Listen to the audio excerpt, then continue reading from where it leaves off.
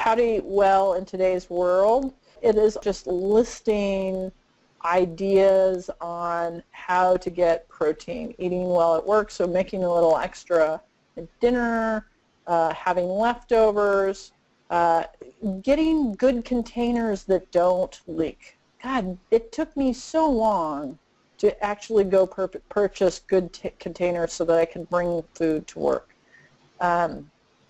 One of my clients, one of the restaurants near her office makes a really good salad, and she just went in and talked to them and was just like, I walk by you in the morning, can you make me a box salad? I will come and pick it up at 9 a.m. when the door just opened, but it was made last night, but it was sitting in the refrigerator, and they do that every day for her, and she's happy to pay for it, and it's kind of like having delivery, but it's her favorite salad. I thought that was a great, solution to being a little bit in a food desert.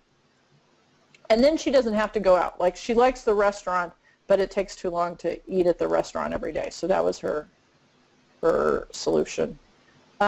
Making sure you have emergency snacks and protein bars in the office. The Greek yogurts, some of these I've named Cliff bars, Zing bars, Stinger bars, along as the high protein bars. Some of the Kind bars, people think Kind bars are awesome. If you read the labels, most of them have like 3 grams, 4 grams of protein, nothing in terms of protein.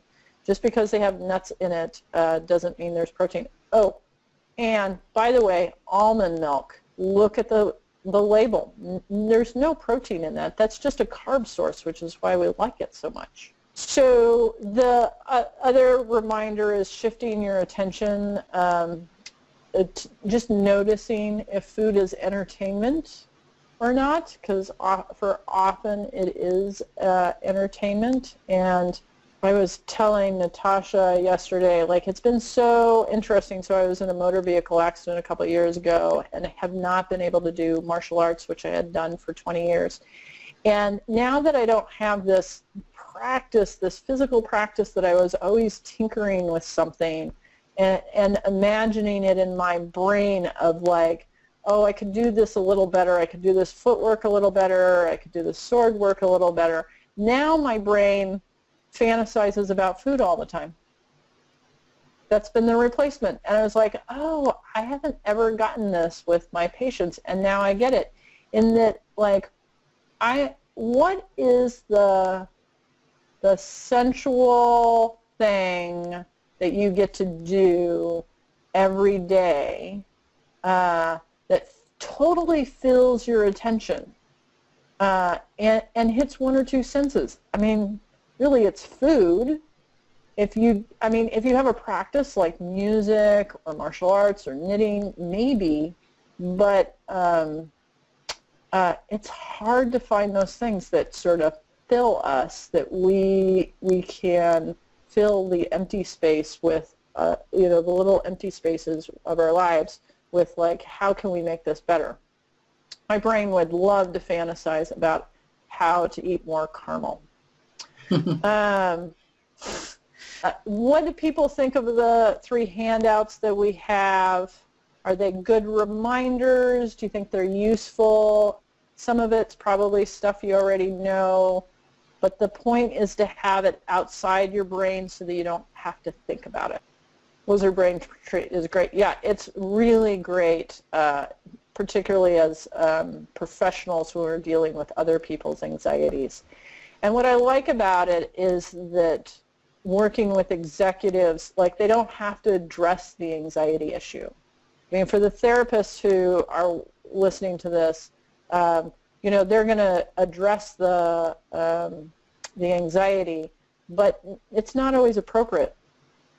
So this handout, I must have written this out, 100 times with various people, and so Natasha and I just finally wrote it up formally. So I teach people, okay, you got to eat protein regularly. We do a 3-day experiment. They're like, oh, yes, I feel better.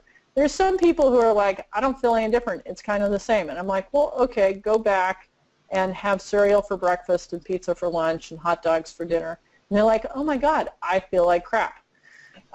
Some people notice the feel better, and some people only notice the I feel crappy. So, you have to kind of do both sides of the experiment. But once they kind of get into it, then they're like, well, I can't have eggs every day for breakfast, and I'm tired of whatever they're eating. And so part of the purpose of this handout is to remind people of the multiple variations that we can put together for food, because the wonderful thing about processed food is that it's consciously made addictive.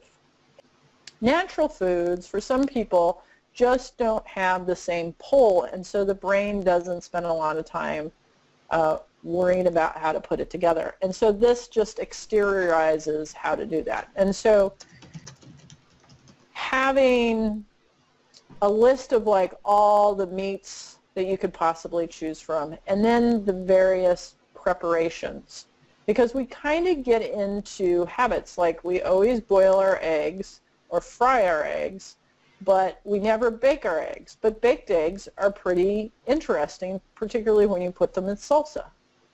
And the same for chicken. Like chicken seems to be always baked or grilled, but boiling it or poaching it in a fluid like really makes it yummy, particularly in a slow cooker.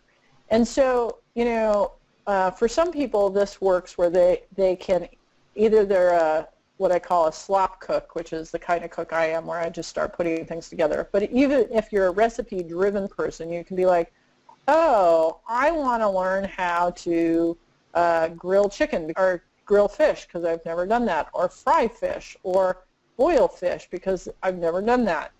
So that's a list of the proteins. And by the way, look at all the proteins that are available. No need to get bored. And then the different preparation methods.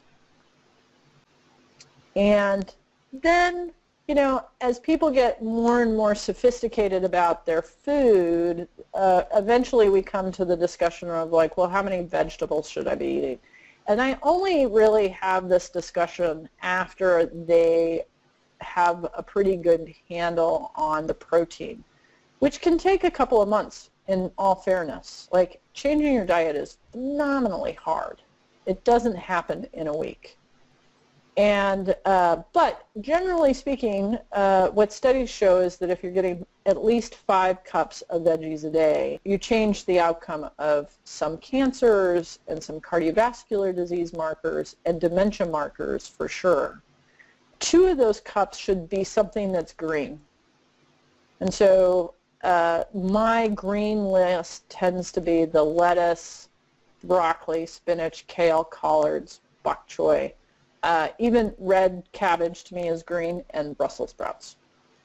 And then we need other colors, and those other colors come from, some of the other vegetables on this list. 1 serving of fruit a day is generally good enough. And then, you have all sorts of different ways of preparing it. I am not against microwaves. It is interesting to me how many people are against microwaves. And if there's somebody in the room who's against microwaves, I apologize that I'm offending you. But what I have observed is that people, at least in the Northwest, where it's cold and damp, who won't microwave their food, generally don't eat vegetables, because we don't need more cold raw in our diet. Because in the Chinese food world, like when you live in a cold, damp environment, you should eat warm cooked foods pretty exclusively in order to maintain your health. And so what I often do, and I know this sounds really weird, but I microwave my salads in the winter because I really like salad. But I can't eat it raw out of the refrigerator because it's just too cold, and so I'll nuke it for about 20 or 30 seconds, not so that it wilts, but just so that it takes the edge off of the cold, and then it's easier to digest. Carbs, like it's important to have some carbs, but not too many carbs. This should be sort of not the main meal, but so we just listed that of some of the carbs. I count the squashes as a carbs, the sweet potatoes as carb. But as I said earlier, not everybody's body reacts the same way to carbs. So for instance, when I go out to brunch, often there's potatoes, but I don't notice, my body doesn't behave as though I got a carbohydrate when I eat potatoes. Like, it's so fascinating to me. I just get kind of flat, emotionally flat, which is kind of how I noticed that I didn't get enough carbohydrates in my meal and if I've gone too long about it. Where rice is a great carb for me, particularly brown rice. Like, it's not too fast. It's not, hopefully this seminar will help you pay attention to, like, well, what does protein do for me, and what do these different carbs do for me, and how fast does it sort of clear my system? If I have a potato, it feels like I didn't get any carbs. If I have rice, it feels like I got just enough carbs. And if I have caramel, then I got a lot of carbs, and I'll probably be hungry again pretty soon. So that's kind of how it goes. And then having an idea of snacks and treats that are healthy. Dark chocolate to me is a food group. So like, you get to have it all in your own separate food group. And there was a study that I saw, and I've seen it clinically, that people who gave themselves permission to eat a half chocolate bar, like those chocolate bars, like a half of those. I mean, that's a lot of dark chocolate in my mind. A half of one at the same time every day, binged less often. And so, like, part of having healthy treats and making sure that you give yourself permission to that is often that will help us not binge eat. And binge eating in terms of weight control is one of the biggest offenders. So, sometimes I just give people permission to eat a half a bar of dark chocolate every day. And like now they don't feel like they're being deprived and they don't binge as much. Now, there's a whole bunch of people who eat the dark chocolate and binge, and okay, well, that's something else. But, and then making sure that we get fats in. It is amazing how many people don't get enough fats in their diet because they think that the meat that they're eating is bringing in the fat. And if you're eating chicken doesn't have any fat on it anymore unless it has skin on it. And a lot of the red meats actually have been sort of defatted so much that we're not getting enough fats. And fats help us build steroid hormones like cortisol, estrogen, testosterone. And so I will have people who are coming in with hormonal issues, and really the main culprit is that they are not getting enough fats or a diverse enough amount of fats. And if you ever meet somebody who has chosen to remove all fats from their diet because they thought that was a good idea, 4 years later they have really bad skin and they have some really interesting mental health problems because our brain is just one big block of fat. And so we have to make sure that we're getting a diverse array of fats in, such as butter and olive oil. I like lard, long as you know that the pig was raised on good food and not just corn. Cheese and avocados. And then, be clear what your rare indulgences are and what you have to have in your life, and do them occasionally. And occasionally is not every day. Next handout is just a repeat of what we just talked about. Sometimes it's nice to just fill it out on your own or with your clients of like, okay, let's pick the meats that you're willing to eat or the legumes that you're willing to eat, and here are the preparations that you know how to do or are willing to learn how to do. If you're working with somebody at that level of like talking to them about how to eat, one of the things, and you know, you don't have to go into a ton of detail, but like just helping them with ideas. Getting a slow cooker can change particularly women's lives. There are two tools in the kitchen that I think are essential for cooking. One is a slow cooker and the other is a hand blender. And the slow cooker, if you're not familiar with it, is just amazing. You can take a piece of meat, chicken, beef, pork, whatever, and a little bit of water and an onion, and you put it in there, you walk away, 8 hours later, it's just melted down. You can throw it in salad, you can throw it in soup, you can throw it in it just as an entree. Like, it just is so simple, and it takes 5-10 minutes of prep. And you can do all sorts of different things to it. And the other thing, because I just kind of goof around with my slow cooker, one day I had all these root vegetables and lots of beets and potatoes and parsnips and they needed to be cooked. I didn't have time to cook them.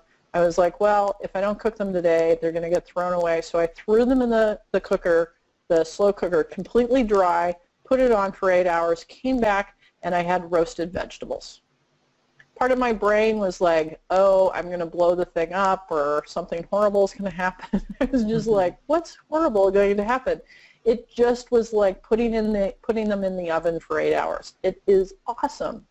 And so, you know, in 2 days you can cook a lot of meat and a lot of roasted vegetables, and it's awesome.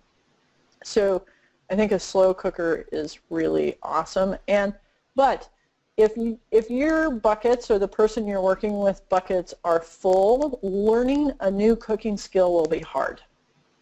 And so part of getting it out and so that you can see it is you can be like, oh, so here's the most simple beef recipe I have. You take an onion and you take off the loose skin on it, you cut it in half, you put it at the bottom of the cooker, you put pot roast beef on top of it, and then you go from Starbucks. You get those little instant coffee things that Starbucks has. I'm not a coffee drinker, but I have them in my house because there are coffee drinkers who come to my house, and that's what I offer them. And you sprinkle it on top of the beef, and then you put a half cup of water in the bottom of the slow cooker, and you walk away, and it comes back this amazingly delicious tenderized beef.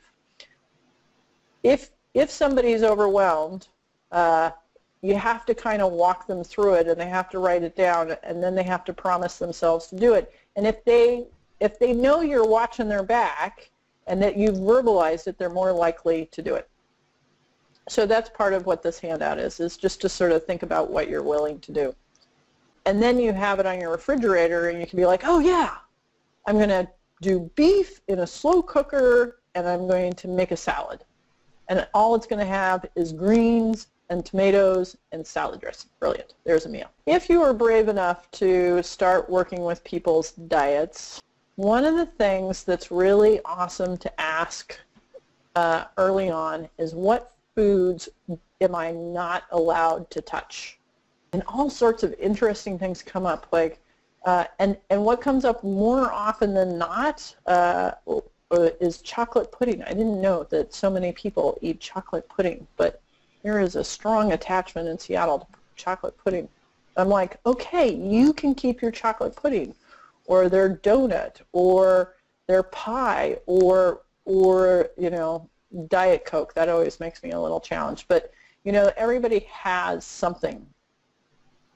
And then I like to ask people, what are, or for us to think for ourselves, like, what are healthy treats that you can do most of the time that are not so sugary that wipe you out? So the donut at 10 o'clock in the middle of the day is for sure going to make you hangry by noon, and you're probably going to be totally exhausted at 4 o'clock. And so what are you willing to eat at 10 o'clock because you need a little something, you need glucose so that you can keep thinking at the high pace of thinking that we do, but maybe not a donut. And so for me, this is where the Rise bars come into play. Like, I don't have to eat the whole of it. I can eat a quarter of it or a third of it, and I'm good for another 2 or 3 hours. And having a list of what those healthy treats sometimes is helpful. And after you've already promised yourself that you're not taking away the most favorite thing in the whole wide world, because that's what we tend to do, is we think we're gaining weight or we're a bad person because we're always going to this one thing. And the other place that thinking about this is, you know, that person in a work environment that always keeps a bowl of candy at the front desk that you can walk by and just like get one and get one and get one. What's the replacement for that? Because you're probably going and getting one of those baby Snickers bars because you need the glucose, but what's a higher protein, lower carb treat? And that, you know, that was on the sheet are some of the ideas: chocolate, cottage cheese, apples with peanut butter, banana, a little bit of a banana with peanut butter, healthy protein bars, nuts. It is really helpful if people can name what their 3 go-to meals are for each time setting, and that are pretty easy to make, pretty easy to get to, and just are what you go to that's healthy when it's part of, you know, just the daily I'm in a hurry kind of thing. And then it changes. So for a long time, my breakfast was a sausage that I had cooked the night before or days before that was just sitting in the refrigerator, and some vegetables. Like, I'd often do dinner for breakfast. I got so bored with my breakfasts that I resented breakfast. I was so mad that I had to have breakfast because I didn't want breakfast, but I know that I can't think if I have breakfast. And so I talked to my committee members that are in my head, and I was like, well, I understand you don't want breakfast, but you have to eat breakfast, and I know that you're bored, but you have to come up with something else to eat, and we're just going to hold to that until you come up with something else to eat. And finally, because on the other side of boredom is creativity, and so finally I got bored enough that, like, it didn't feel like a personal decision on my part, but like an intuitive decision. And I started doing this really lovely breakfast. I'd go get a little smoked salmon, and I'd had some bell pepper and maybe some carrots and some tomatoes and some Chev cheese and some olive oil and some capers. And it was kind of, because I'm gluten-free, so I don't do bagels, but it was kind of like lox and bagels. And I would just put the salmon in a little bell pepper boat, and then I put capers on it, a little onion on, a little Chev cheese. And it took me about 15 minutes to pull it all together and eat it. It didn't take a ton of time, and it made me so happy. I was just like, awesome, I have a brand new breakfast. And so, like, my 3 right now is that one.